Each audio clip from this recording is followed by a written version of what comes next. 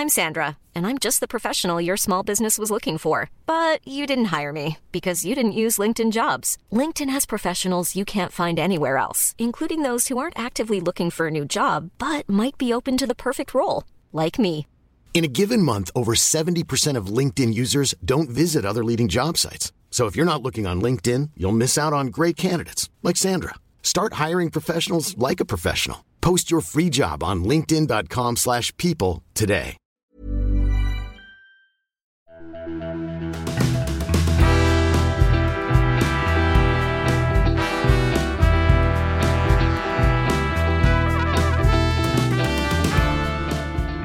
Hey, welcome to Page Break. I'm your host, Brian McClellan, coming to you on a pleasantly breezy afternoon in the mountains of Utah. Before we begin, I just want to let you know that there is a content warning for this episode. There is some swearing. So if you happen to be my mother, or listen with little kids around, maybe come back to this one later. If you don't mind, then forge ahead. My guest today is novelist and comedy writer Robert Brockway. Robert got his start during what many of my listeners will think of as the golden age of Cracked.com, editing and writing funny articles that were read by hundreds of thousands of people every week. Robert's comedy chops have since moved on to co-found 1-900hotdog.com. Robert is also the author of the post-apocalyptic horror novel Carrier Wave and The Vicious Circuit, an urban fantasy series from Tor Books. Robert and I discuss his early days at Cracked.com, the responsibility of making people laugh, the difficulty of managing mental and physical health while creating, and the horrors of being thrown into the deep end of public speaking as a new author. Enjoy my conversation with Robert Brockway.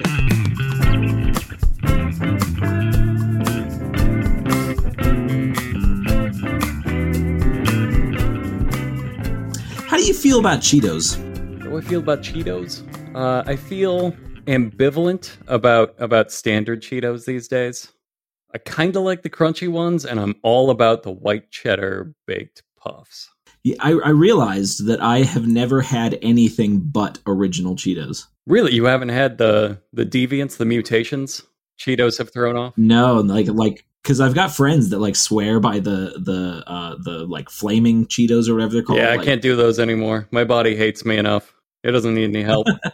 Right, we're getting old, right? Yeah, I'm getting old in just rapid, like, Lost Crusade time. I picked the wrong grail is what's happening to me right now. It's the worst. How have you been doing? I've been doing okay. I mean, like I said, my body's garbage, but I'm coming to peace with that fact. Work's been good. I hear there's a plague on. But you haven't noticed. No, I've basically just been working.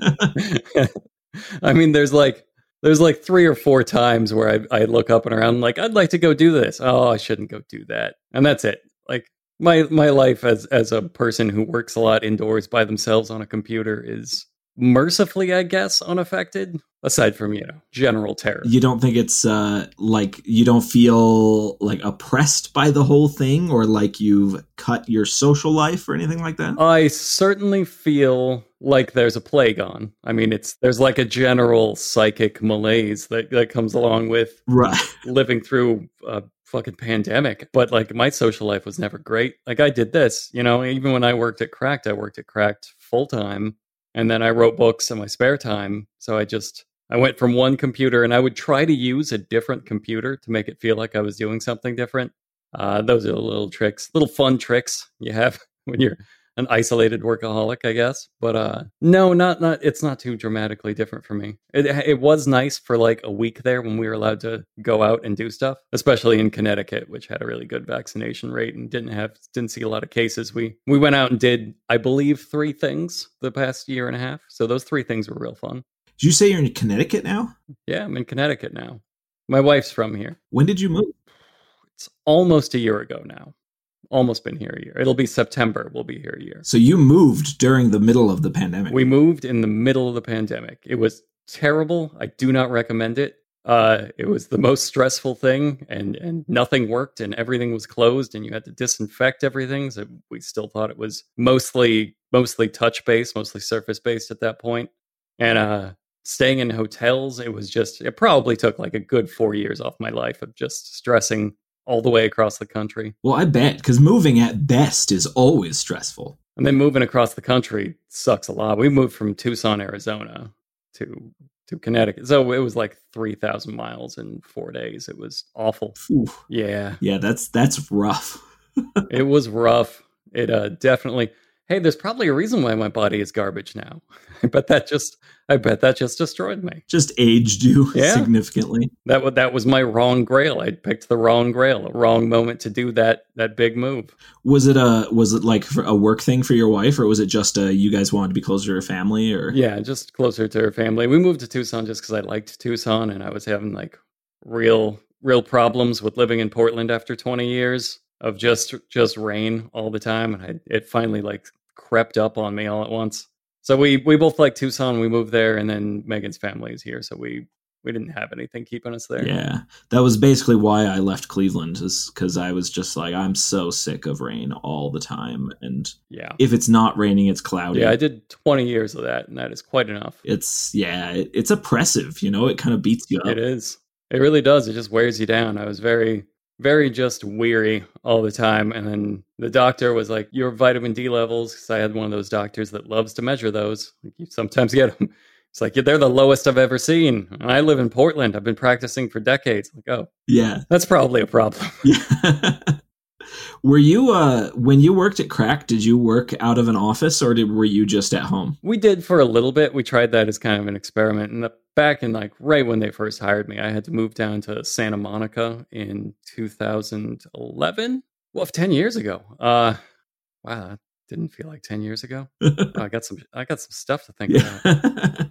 Anyway, yeah, we tried it for, I don't know, a couple of years, and some of the other folks liked it and they stuck around. And then after just all of the stuff that went down with Cracked, nobody had to stay anymore. So a lot of us just scattered back to where we came from. I went back to Portland, but I was ruined by Southern California. I was just, my body would not accept Portland again. Yeah, that's, man. It's weird how you like, when you're young, you don't even seem to notice the weather. And then like there's an age you reach, and then you're suddenly like looking around at the weather all the time. You're checking it. You're looking outside. You're like looking through your blinds, just glaring at the clouds. I see you about to do something. Get the hell out of here. Right.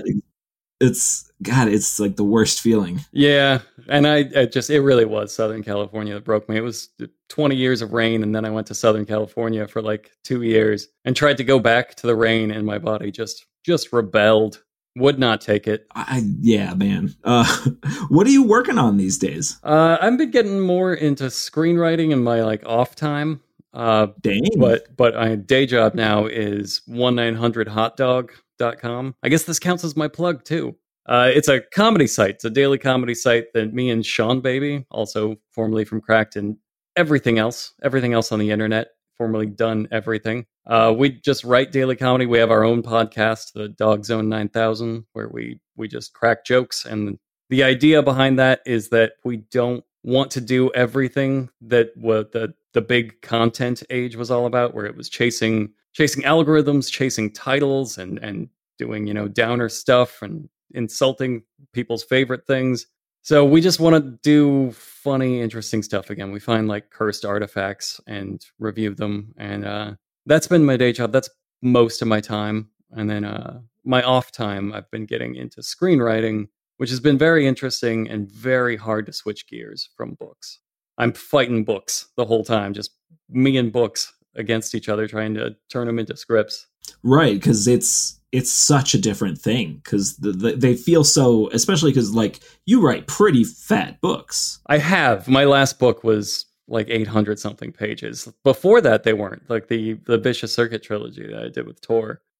Each of those was probably around 300 pages. They were nice and lean. And then I stopped for like 2 years to write Carrier Wave, which was 800 something pages, and it was awful. And I guess I decided I'm going to write screenplays now because they're like 20,000 words tops. Yeah, and it's like a totally different, like you said, it's a totally different gear you have to be in your brain. Yeah, like you're sort of tempted by like, oh, well, they're short. It's only 20,000 words. But coming from books, you're like, I can't do this in 20,000 words. I can't do all of this. You want me to have characters and arcs, and you want me to like set up motifs and plot threads and then deliver. It's so tough. Just give me just like 40,000 more words, please. Right? Right. Nobody's going to turn down an 800-page screenplay. Right. That's all I need. It'll be fine. I'll be the first. I'll be the one that makes it worth it. I'll be like the Alan Moore with his 1,000,000-word novel. Just a 12-hour movie. It's very marketable, I promise. Right. We get all of the stuff that you get in a 2-hour movie. I promise. Just 12 hours of it. It'll be fine. Theaters won't mind. Zack Snyder can do it now, right? We're opening the door for 12-hour movies. Right. Oh, man. And there's like rumors going around that there's like a 4 to 6 hour cut of Dune. Man. You don't need the extra time. I've read, I don't know, the first like 6 Dune books or whatever the number was back in the day. No, there was like 6 or something. I read like the first 3, and that was plenty. The first one I loved so much. The second one was like, oh. Third one, like, I have to do it. I said I'd do it. I adore Dune. Like, the original Dune is top 5 books. Such a good book. Easily. It's so good. Got me through 2 other books of Dune. Yeah, I'll admit that I would watch a 6-hour Dune. I might hate myself after it, but I'd still do it. Yeah.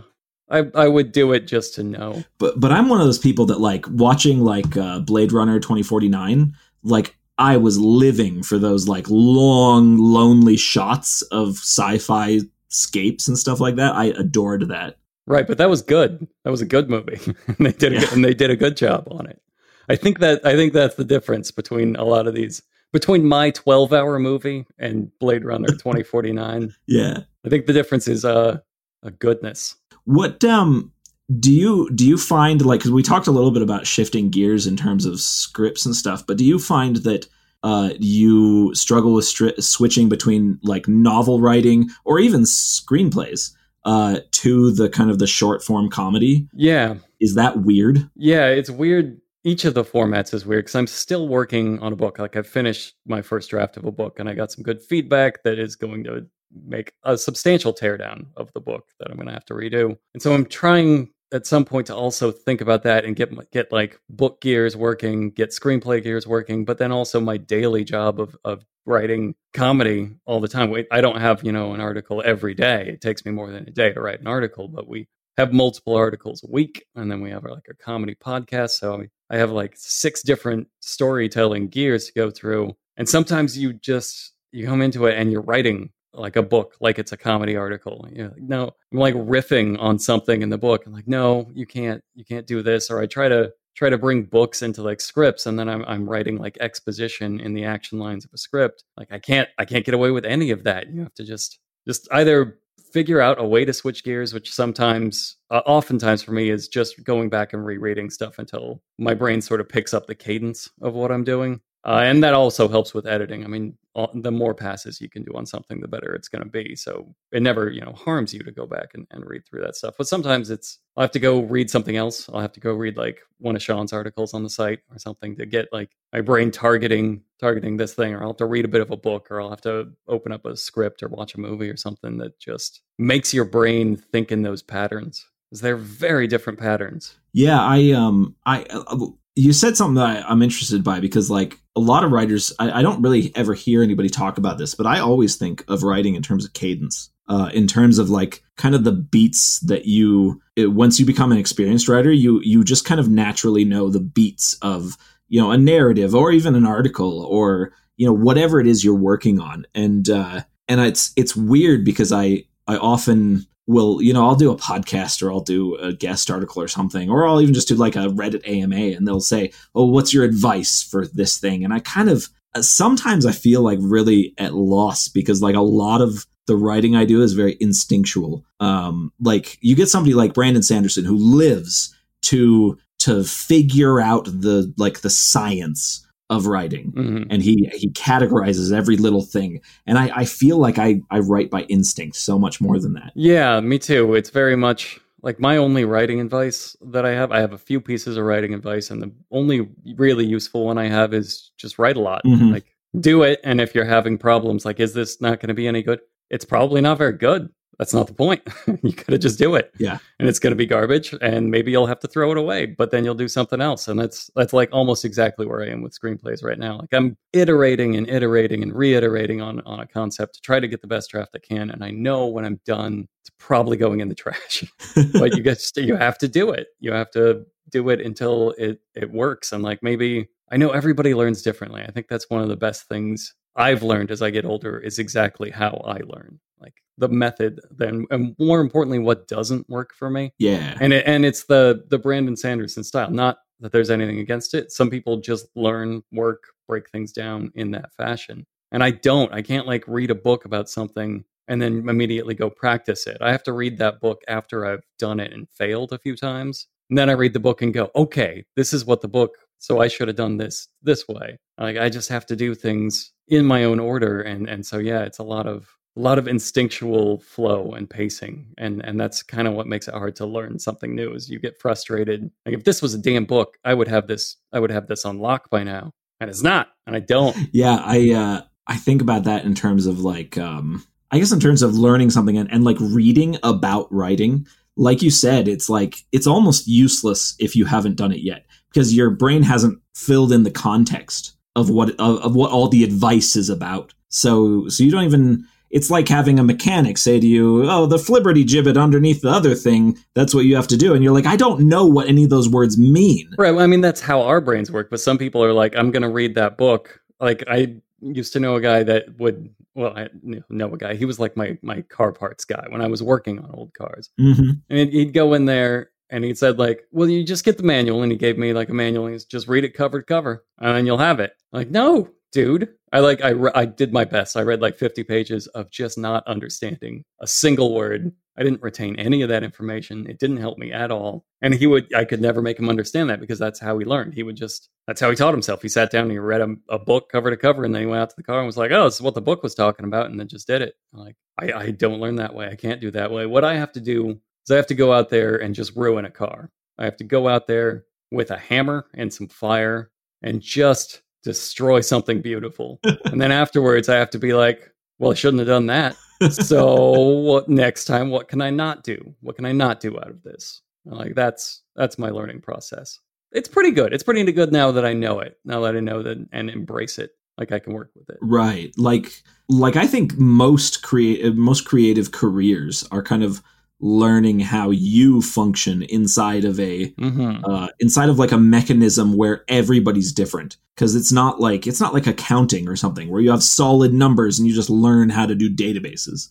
You kind of have to learn how your brain wraps itself around all of this stuff and then create something. Totally. Yeah, that's definitely, I mean, that's the struggle, at least for me. The first few years I was doing it, I was trying to figure out how I do this. And in doing that, I was trying on everybody else's advice. I was trying on other people's techniques, and it just didn't necessarily work. I didn't really produce anything usable in that time. I did my first book, RX, which was like a sci-fi novel that I guess it sold pretty well. It did pretty well. A lot of people still talk to me about how they like it. Yeah. But I mean, after a few years, once I had figured it out, I'd gone back and like looked at it. I hated it so much that I pulled it. I just pulled it. It's gone. It's off of the internet now. I'm trying to figure out a way to like rework it. Maybe I can go back and edit. I'm probably never going to have that time. I probably just have to accept like I did not know what I was doing, and I gave it to people and they enjoyed it. And I'm glad they enjoyed it. But I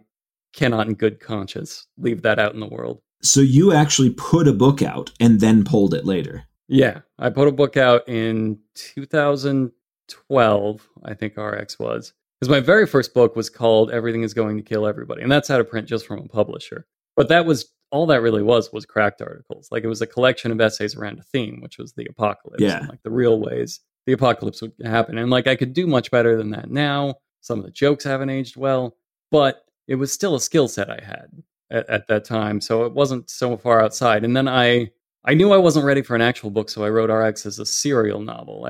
I wrote a part and then I put it out there. And I devised like this complicated system where you could wind up getting just the whole thing for free. And I put that out there and I took feedback on each part as it came along. And then I instituted that part for that feedback for the next part. So like I learned as I went, and I took feedback from people as I went, and I thought, this is a really good idea. Nobody's ever done this before. And it turns out there's a reason nobody had ever done that before. Because it was a bad idea. Yeah. It took me it's so much work, so much more work than just writing a normal book to like go back and like try to fix all these things. And it didn't end up hanging together well. But again, like that was me ruining that car. I had to go out there with this book and just be like, everybody stand back. Stand back. Put on your ponchos. I got a sledgehammer. I'm going to Gallagher this son of a bitch all over the place. And I learned from that. That's good. That's good. I think that like a lot of times when you look at like little baby writers, like taking their creative writing classes or whatever, that you often have people that like you have people on the two ends of the spectrum, like that either they have zero self-confidence. And so they won't finish things. They won't, kind of go through and kind of do the process in the first place. Or you have people with all the self-confidence who are so convinced that they are the next Stephen King that they just don't learn from anything. Yeah. And I honestly, it's probably the only time I'll ever say this, but I'm very thankful for my wildly fluctuating self-esteem. Because I have both of those extremes where I'll be writing something or just more likely editing something. I never really feel like this is pure genius as I'm writing something, but sometimes I'll come across like passages or just the structure, maybe even a whole story, and I'm editing and I'll slowly commits like, I'm a genius. This is the best thing I've ever written. And then I'll revisit the next day and be like, this is garbage. God damn it. It's all garbage. I can't use any of this. So I think between the two, I wish I could just always be at that medium level where like, I'm pretty good. I got stuff to learn, but no, it's just megalomania or just in the dumps depression. Do you kind of, as somebody who, like you said, you're a bit of a workaholic and you're just at home at your computer all the time, do you do anything to try to kind of manage your mental health? No, and it has not been a good idea. Yeah. Don't follow my example.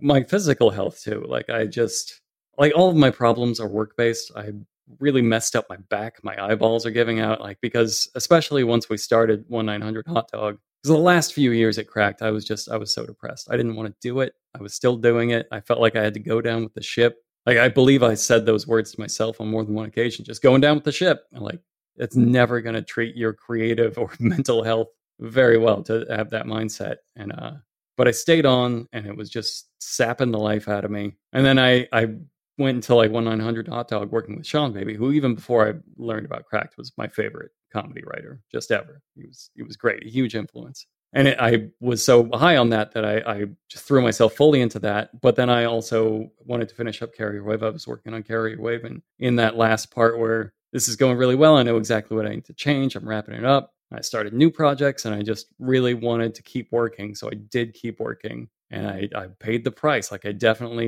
hasn't been great for my mental health to just abandon everything to work in the middle of a pandemic. And I think maybe that was kind of a defensive mechanism, like seeing the world, so much of the world, not just the pandemic, but so much of the world go to chaos. Like, you want to do something you have control over. So this isn't just an activity. This isn't just me like tending to a plant because I have control. I have control over the whole world. This is mine. I do all of this. So like, why not throw yourself into that? And I've been extremely productive until I completely fell apart. So yeah, don't do that. I should have done more stuff for mental health. I don't have any mental health tips aside from don't do that.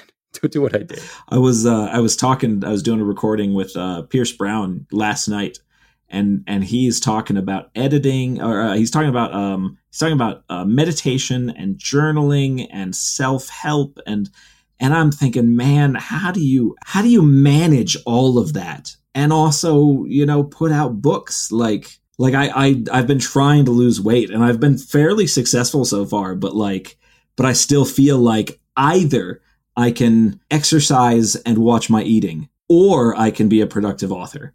I don't know how to do both. Yeah, I'm trying to find that balance where there's just so much I want to do. There's so many projects. There's so many things I want to give each of them the full attention that they deserve so that they can be the best thing they can possibly be. And that takes time. It takes effort. And I also really want to do and have to do my day job. Yeah. And I have all of these things that I really truly want to do them. So it's kind of it's like a Twilight Zone curse where I have all the work I want that is great, and that I love to do it. I want to do it. It's going really well. But you also have to do everything else. You have to take care of yourself.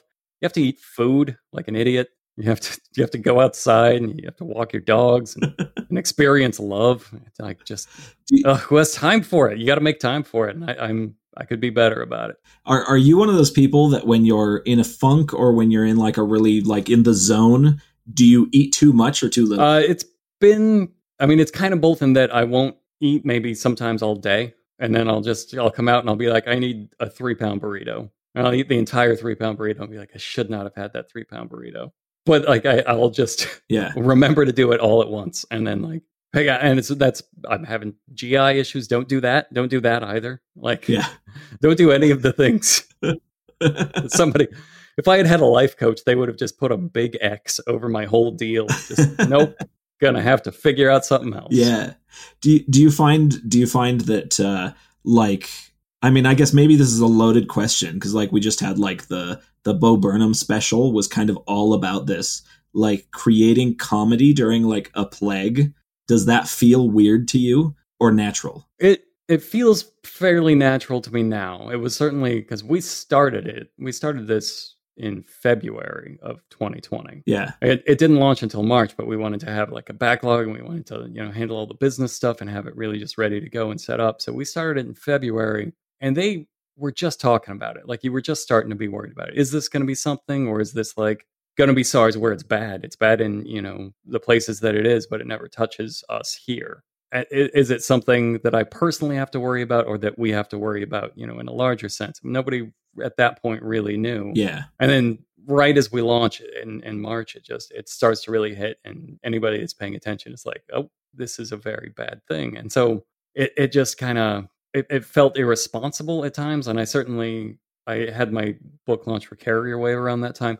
That was way harder for me to do because with the feedback I had from 1-900-HOT-DOG, people signing up for it and people discovering us were like, I just need something that's not the news. It's not politics. It's not Trump. It's not the pandemic. It's not global warming. It's just like, it's really been really good for my mental health to like read this and just laugh at something with very low stakes for me personally or the world. And I don't mean to disparage them, but it's not, it's not like The Daily Show where you're learning about something and you're laughing. And it's also like a call to action. It's just a release valve, and that's all it is. And people really appreciated that. But then I came out with a book that it wasn't about the pandemic. It was about like a signal that spreads, like a noise. But that's pandemic adjacent enough that I felt really weird. Yeah. Like trying to plug people. Here, you guys read this, and it's not about the pandemic, but you might see something adjacent to it. And that's not great because like some bad stuff happens in the book. Here, buy it to reflect the world out there. So I was really messed up trying to promote that book more than the site. The site felt okay to launch into, probably because I got that positive feedback as we were doing it. Like you put out an article, takes you, a week to write it. The next day it's up and people are talking about it and they're telling you what they like about it or what they didn't, if they didn't, how it helped them. It's just, man, there's that dopamine rush from being an author where you get good reviews for your book, only it's kind of small scale and every day. Yeah, I was actually going to ask about that because you have, when you're creating content like as much as you do, it feels, to me, creating that much content sounds really stressful, like trying to get something out and on a weekly or many times a week. Because I write these big fat novels that I can take a year, 2 years on and perfect them and sculpt them until bam, it's there.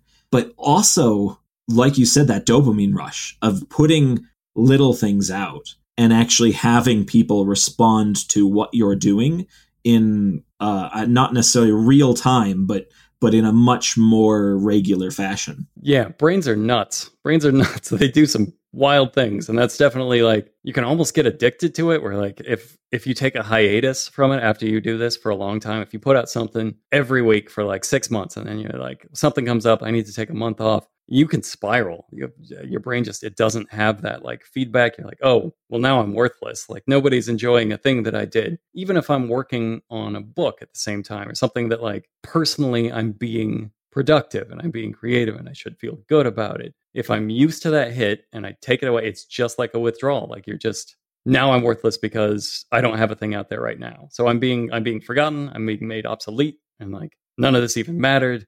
And you got to stop and try to wrestle your brain out of that and be like, no, we're doing this thing now. It's okay. We'll go back and do that thing. It doesn't have, it's not, we don't have to crash afterwards, but man, you can get addicted to anything. That addiction cycle just works on anything. People get addicted to anime girls and mobile games and will spend $800,000 on them. And I can't really even blame them for that because I have my own stupid addictions. Right. I think everybody does, whether it's chocolate or video games or whatever.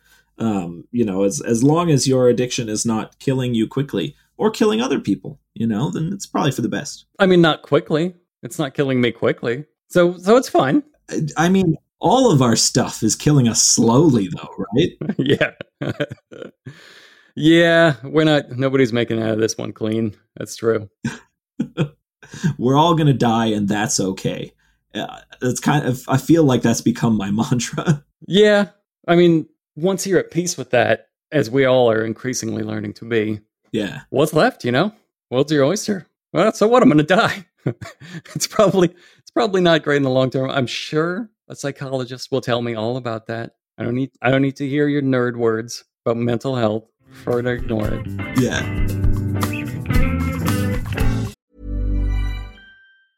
I'm Sandra, and I'm just the professional your small business was looking for. But you didn't hire me because you didn't use LinkedIn Jobs. LinkedIn has professionals you can't find anywhere else, including those who aren't actively looking for a new job, but might be open to the perfect role, like me.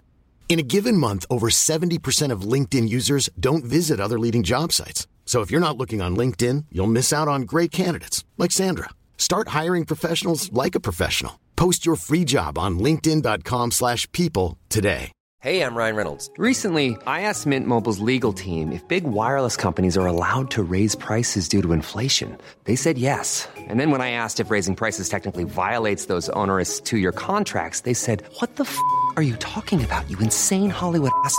So to recap, we're cutting the price of Mint Unlimited from $30 a month to just $15 a month. Give it a try at mintmobile.com/switch. $45 up front for 3 months plus taxes and fees. Promo rate for new customers for limited time. Unlimited more than 40 gigabytes per month. Slows full terms at mintmobile.com.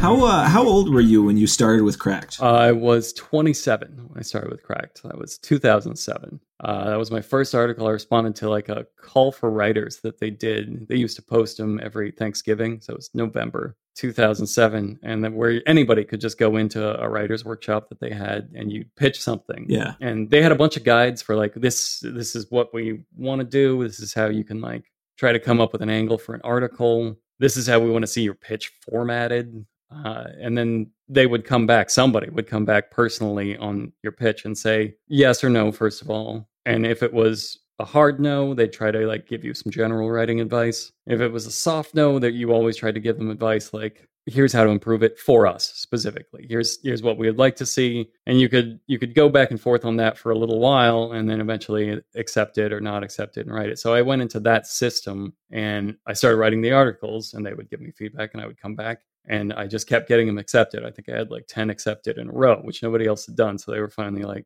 okay, do you want a job? Yeah. Yes, clearly I was doing IT support at a college. And I don't know anything about computers. I mean, I know the same amount as you, but that whole job, I was just like on the razor's edge. I was one Google ahead of being fired all the time. So like, yeah, when they said, do you want a job? And offered me at first just a contractor position, which was not a ton of money, but it was more than I had ever made at that point in my life. I now recognize was not like enough to live on for like a reasonable person, totally enough to live on for me at that time. It was just, yes, this will buy me all the Pabst and ramen that I could ever want. And so I accepted it. And then they just kept liking it. And I got, went from a contractor to a better position, became a columnist, just all from, submitting to this one-time call for writers and following through and just listening to feedback. Here's how to make it better. That's kind of cool. I like, because you and I had kind of a similar discussion a few years back at Tucson Festival of Books, where I feel like, I'm not sure, I'm sure you are aware of this, but I feel like that there are a lot of people now in their 30s and 40s who kind of grew into internet adulthood by reading Cracked every day. Yeah, we get a lot of them. I'm still there with a lot of those people who followed us to 1-900 Hot Dog and stuff. We have people that were our age that, were along for the ride, but there are also people who are like, yeah, I read this as a teenager, and now you're like a 26-year-old and you're rubbing that in my face. Yeah. And now I'm an adult. You can't be an adult if you were reading my work when you were like a 12-year-old. That's insane. But yeah, there's some of them there that definitely came along with a cultural moment to kind of grow up to. And I get that a lot. And it's a crazy amount of responsibility that I really don't like to think about. I guess I wouldn't frame it in terms of you have any responsibility there. I just think it's kind of cool that you were, like, honestly, when we first met, I kept thinking how cool it was that I was talking to someone who was involved in that kind of framing of a huge part of my kind of online life for many years. And I imagine that there's quite a few listeners that probably feel the exact same way. Yeah, for a lot of people, it was a very important part of, at the very least, a daily routine. Like everybody said, I would, for like 5, 6, 7 years there, every day at work, I would open it up and Cracked would be like the good part of my morning. Right. And then other people just read us, at school, or they followed along and had a much larger influence than any of us. I thought any of us had certainly conceived, but also really understood. Like, it's hard to understand when you see those numbers on like Cracked back in the day. They've taken the hit counter off now because it became embarrassing. But when Cracked back at our peak, like anything that I wrote would see 500,000 readers. And I would just think, I can't think about that or I'm going to die. I'm just going to curl into a ball and die to just think about 500,000 people reading whatever this bullshit it was that I did this week. So yeah, there was some sort of like the influence. I should not have that number of people taking my thoughts into their body. It's not healthy. But yeah, the responsibility of that was paralyzing. Even if nobody gave me any response, even if it was just a number, the responsibility of that number was oftentimes terrifying, the success that we saw. Do you think comedy is a responsibility? Because like there's some element of that has been monetized these days. I mean, you can go back to The Daily Show under Jon Stewart. You could go to Last Week Tonight. There's a bunch of stuff that is kind of has created its own responsibility as like a comedy, but like watchdog sort of news thing.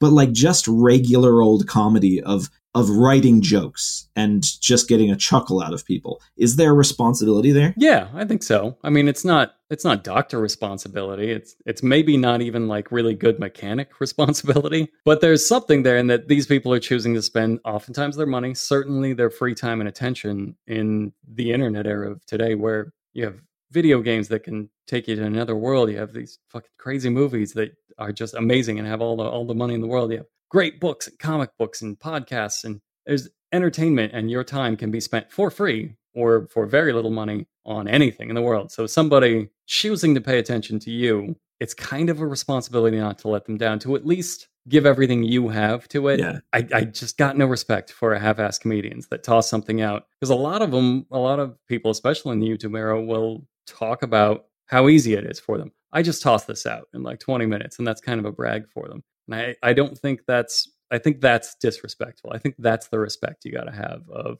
putting the thought and the time and the effort into it, even if it's just a dumb joke about comic books or whatever. If you're supposed to care about it, because people could be doing so much better with their time than listening to your jokes, and they're choosing not to, and maybe give you money. So yeah, it's something. I wonder, do you kind of take that line of thought further with, because like I've talked about this with a couple of my guests on the podcast, but there's kind of a controversy over it in my little corner of novelisting, with epic fantasy and a couple of the big authors who just don't produce. Do you have similar thoughts on that kind of thing? Yeah, that's a very different thing to me. Just not producing. I'm trying to set aside my personal feelings, because you're also a reader of these things, and I am a fan of these things, which we shall not mention because they're very big bridges, and we don't want to burn them. I don't have enough fire to burn that bridge. Right. But I'm also a fan of those things. So personally, as a fan, I understand. I want more of those. I want closure on that story. That's sort of a social contract. But on the other hand, if that person really doesn't have it, or if they just don't have it right now, do you want that from them? Do you want a terrible effort? Because there was this big show that has probably nothing to do with what we're talking about, this big HBO show. And people got that hasty effort to wrap it up, and they were not happy. They would, right. If you had asked them, would you have rather this just not happened? They would have said, yes, I would rather you have just maybe tragically canceled after season 5 or something. And we had a lot to revisit and a lot of fun and a lot of cool stuff. And maybe somebody can pick it up again someday and we'll get that movie resolution or whatever. It's better than closing it the wrong way. So if they don't have it, or if they don't have it right now, I think it's probably the smart move to not do it. That's I feel like that's surprisingly generous, to be honest. And I think that you're right in a lot of ways. It's interesting because everybody feels differently about it. And you can have both fans and other authors.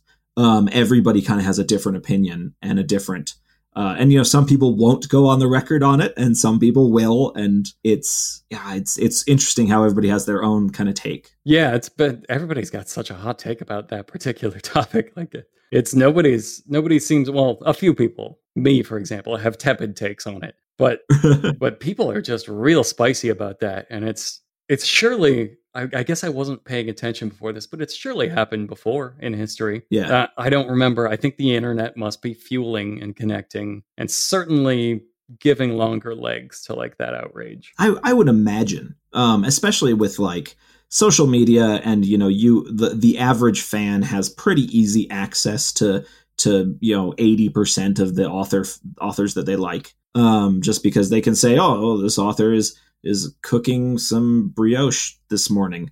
You can see anything on social media, and it's unprecedented access. It's amazing. Like, could you imagine when we were kids going to like school or something and finding a book club, not just for like the genre you like, and not just for even just books, just finding somebody else that read books would have been amazing, but finding like a huge fan club for one specific author, or even narrower to one specific work by that author. And you find out there's like 20 kids in this room that just want to talk about like the first book of Dragonlance. Like, what? It would have blown your mind. You would never find somebody that was on your particular wavelength. And now everybody has that for everything all the time. And then, yeah, you can lose perspective in that room real quick. You can get that room real riled up and stay that way for a long time. Yeah, I don't know. I feel like I think there is an aspect of that that's super cool, that fandoms and stuff like that can meet and be together. It's very cool, yeah. But like, there's also part of that that's, you know, that has, it's the same cancer of any social media stuff, where it's like,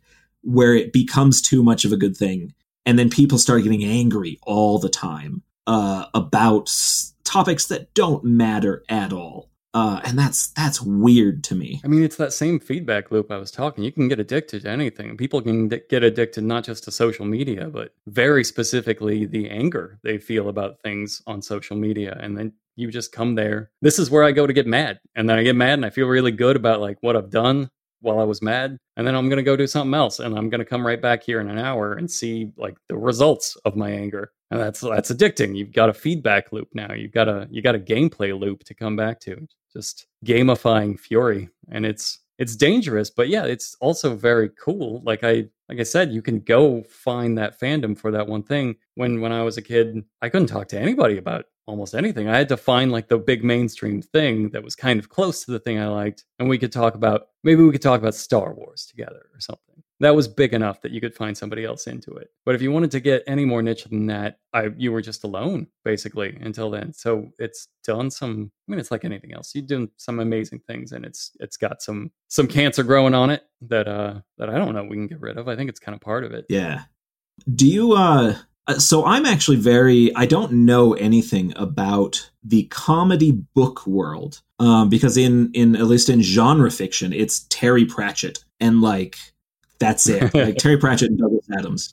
Is that a thing out there, or that I'm totally missing, or am I kind of accurate in saying that that's kind of the big stuff? Yeah, I mean, just like I'm doing, I don't really write comedy books first, aside from like my first book, which was nonfiction, and that's an entirely different world than what you're talking about. Yeah. Like, if people don't appreciate that, everything works different in nonfiction. It's sold differently, it's published differently, it's worked on differently, different people read it, different standards apply. I think there's plenty of room for straight comedy books in like biography and nonfiction. But yeah, in terms of like your Catch-22 or your like Confederacy of Dunces, I don't know that anybody's doing straight comedy books anymore. I'm sure somebody is, but it's not somebody I've heard of. So yeah, I'm certainly doing it too. I'm doing genre comedy. I do mostly horror comedy.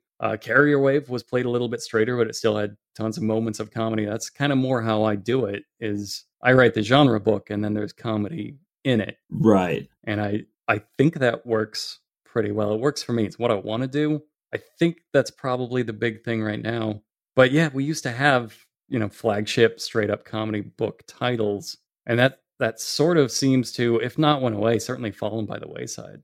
Would you have any theories on why we don't really see that? I don't know. I think maybe just comedy went in enough other directions, in enough other places, that if you want to laugh, like the world's your oyster, you can look for comedy in tons of your favorite shows that also do this, this, and this, that also supply this character arc, that also supply, this world building or some other mechanic that you're interested in. You can find humor in your video games. Everything used to be much more straightforward before media was everywhere and everything. So there was a space where I feel like laughing. I certainly don't have a TV in my pocket to watch The Honeymooners or whatever. I'm going to bring this funny book with me. That was your option. And now I do have this thing in my pocket that will show me a really good stand-up comedian if I want. It'll show me all the Whitest Kids You Know sketches if I want to revisit them. It'll show me whatever comedy I want. And I think it's so much focus to like sit with a book, and we have to make them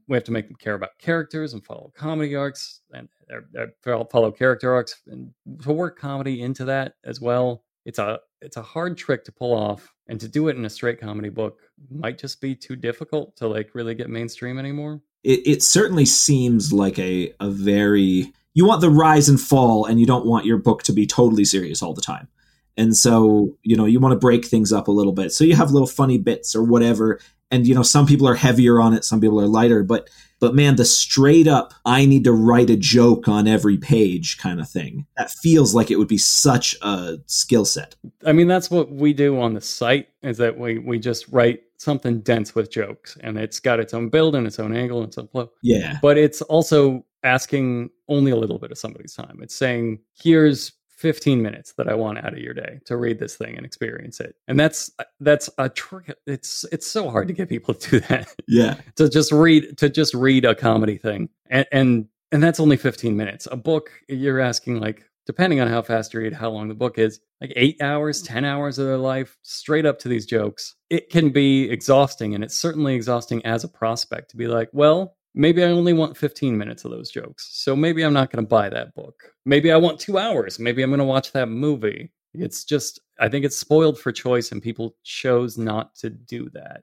Have you ever been intrigued by or tried to get into the more performative aspect of comedy, doing stand-up or acting or anything like that? Or are you much more comfortable behind the keyboard? Fuck no.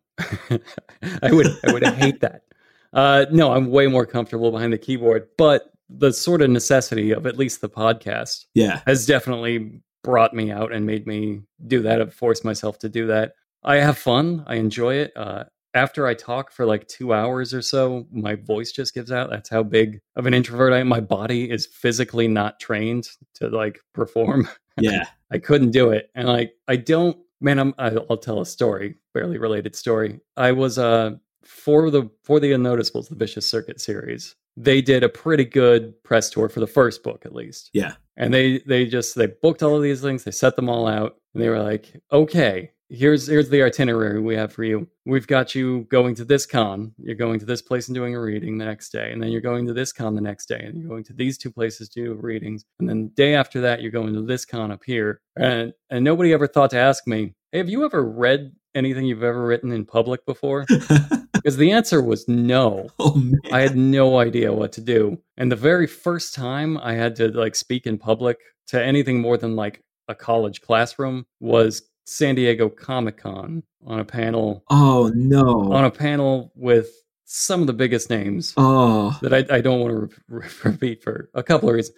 But there was like 3,000 people in attendance, and it was the first thing I had ever been asked to do. And just walking into Comic-Con as kind of an introvert was just shut down. Yeah. I had no idea what to do. I had no idea what to do with my body, like where to go or how to stand. And then I met, I don't know, 800 other writers that day. And I was supposed to like mix and meet their names and meet them and remember their names and then go to do this panel and then do a huge book signing. And then the next day they sent me to like do a reading. I was like, okay, well, I'm braced for this. And I showed up and there was like 3 people there. So now this is the other side of the coin where I've never read anything I've done to a room full of less than like a college course. So when it's 3 people and you're just like, which one do I look at? Do I look at Dave? Oh man, because here's Dave. Do I look at Beth? Hi Beth. What about Marty? Marty's over here. That's it. Like it's wildly different skill sets that they threw me into, and I was not at all prepared for it. And nobody had prepared me for it. I didn't have time or inclination to take classes. Like I am not, it has not been my jam at all. And I'm getting more into it with the podcasts coming out of it. But like that was my trial by fire, and I got over the nerves of it. But it's also, man, it's a skill set to be publicly and in person entertaining. When it's not just like drunk with your friends at a bar, because I rule at that. I'm great drunk with my friends at a bar. It does not apply. It does not transfer over to like sketch comedy, which is just, it's so hard. Like what those people do. It's so hard to be an actor, an entertainer, somebody in person. It's not like I write the funny jokes so I can do this. Because sometimes you think that, and you are incorrect if you think that. I'm always amazed at writers who will go out and like go to a convention and it doesn't matter the size of the room, whether it's big or small, but they'll work the crowd and they'll be perfect for an hour. Yeah, those sons of bitches. And I kind of hate their guts. Yeah, a lot. Like, you just don't. It was like the first time, it was like seeing John Hamm outside of like the Don Draper role. Oh. When like he's great in it, and you're like, he's a handsome man, he's a great actor. And then he goes on like 30 Rock and he's really funny. And then you see him in an interview and he's super friendly and everybody loves him. And you're like, fuck you. What are you doing? You can't do this. Yeah. You can't be intelligent and talented and nice. Like, at least be an asshole behind the scenes. Right. Because then we can talk about you behind your back. You have to pick one thing, because I am barely one thing. And I can't do 2. And slowly over like a decade, I'll learn to do 2. But like, yeah. People out there doing everything, and I don't understand them. I'm not that beast. I was never that beast. I always wanted to be that beast, and there was who doesn't want to be that beast? It's a magnificent beast. Yeah, there's a point at which you're just like, nah, I got to accept who I am. Yeah, you certainly after that whole Comic-Con tour, I was like, okay, I can do this. I can do parts of this. I'm never going to be that guy. I'm never going to be like, they put me on a panel with somebody that just owns it, and you're like, I'm the guy that has to just. I'll come in with a joke here or there, maybe an observation, but you got to let that other person shine if they're going to. Yeah. So yeah, I can't fight you for that room. Like it's just going to be Nixon sweating on TV at that point. Everybody's going to be like, "Oh, this is unpleasant." Well, and I'm sure you've been on panels, and plenty of listeners will have gone to panels with people up there who there's somebody who doesn't have it but really wants it and will fight for it. And it always feels so awkward. Yeah, it's so much worse than if somebody realizes they don't have it and will just chip in once in a while and are like, let the other person shine. You can still come away with a positive impression of them. You'd just be like, oh, that's not their thing, but their book sounded interesting and they were pretty funny or interesting or whatever. Versus if you think I'm going to take this, it makes it unpleasant for everybody. I got put on a military fantasy panel once, and with a couple of reasonably big authors. And it was, it was probably 300 people or so in the room. And but like everybody else on the panel was like ex-military or like huge gun nuts and like or historians or something like that. And I'm sitting there like, oh man, I just write what I think is fun. Like, that's it. I don't have any qualifications. I like to do the stories. Yeah. You guys. Don't put me on anything that requires any expertise other than like what I have just done. A lot of times I've been put on like comedy in something, comedy in horror, comedy in writing, comedy in like genre fiction. That's great. I can tell jokes and talk to you about what I think about comedy. But if you put me on anything that's like more advanced than that, if it's military or whatever, I haven't done a military thing. If it's historical, don't put me on anything that requires any secondary field of expertise. I know some of these people are like ex-tacticians or whatever that have then gone into books. I'm like an ex-nothing. I'm a current book. I'm a current book guy. I always feel weird because I didn't have a career before I became an author. Like, I worked a couple of crap jobs, and you meet those people who are like, oh yeah, I was an anthropologist for 30 years. And you're like, oh, you're like a real human. Oh, you know stuff, huh? Yeah. No, I was failing IT support until I started writing comedy, and then they're like, yeah, do that. So that's what I do. And yeah. I didn't even know I didn't even know IT support. I couldn't tell you a single thing that is relevant to the computers of today. I was a waiter before that. I was a terrible waiter. It's just a god-awful waiter. Couldn't tell you anything about how to wait tables. Pretty much just jokes and stories. That's all I got. But trying to compete with somebody who has like a real skill set is it's always like, come on, man, leave a little for the guy who just makes some shit up. Or just don't put that guy on the panel. It's fine. I can miss that room. Yeah. It's fine. It'll be okay. Well, hey man, I've been keeping you a long time, but I like to end these with asking a particular question, but I'm not sure it'll apply to you as we've already discussed some of your eating habits. What's the last thing you ate that just blew your mind, that you still think about that food? Oh man. You know what? I had an amazing burger, and I'm mostly off of red meat these days, especially now after my GI system just went to hell. Like, a burger will kill me outright. But every once in a while, I'd go have a burger. I had this amazing burger, just medium rare, caramelized onions, like this fancy, it's some sort of whiskey-infused bacon thing. Ooh. It was on and this is the other important part, just as important, if not more important. It was on a sunny day on like an outdoor patio with like a nice beer in my hand. And it was just such a good moment. And I'm so mad that I can't go do that like tomorrow. Ah, man. Those, that's something that I think you don't talk about. Like real chefs will talk about like setting and everything like that. But man, like the setting of what you're eating can really affect it. Like my wife and I went to like a really fancy local Italian place right after we moved to Utah.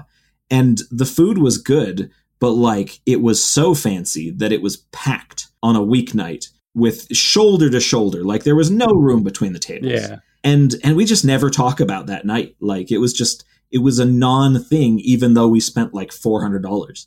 Like, and that's like disappointing. But like, honestly, I would trade that for what you just described. Like a perfect sunny day and a burger. Oh, that's so great. Yeah, not too crowded. It wasn't even that crowded. We went on like a weekday, like you said, and there was nobody at the tables next to us, and it was wonderful. And I look forward to doing whatever equivalent I can do. Some damn chicken sandwich. All right, I'll find a chicken sandwich that's really good, and I'll do that chicken sandwich and I don't know, an iced tea. I guess is my equivalent. Oh, that sounds so sad. You know what? People crap on chicken. I love chicken. Learning to. I think you can do anything with chicken. Yeah, you sure can. I'm going to miss the beer part of that, though. Oh, man. Yeah.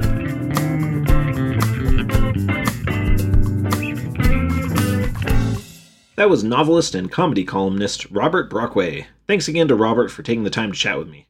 You can find links to Robert's website, Patreon, and social media down in the show notes. You can find me, as always, at brianmcclellan.com.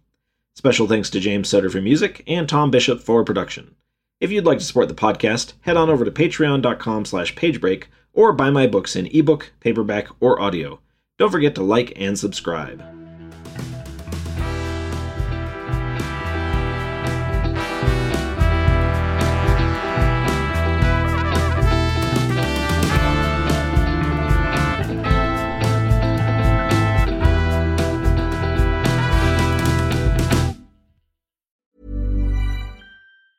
Even when we're on a budget, we still deserve nice things.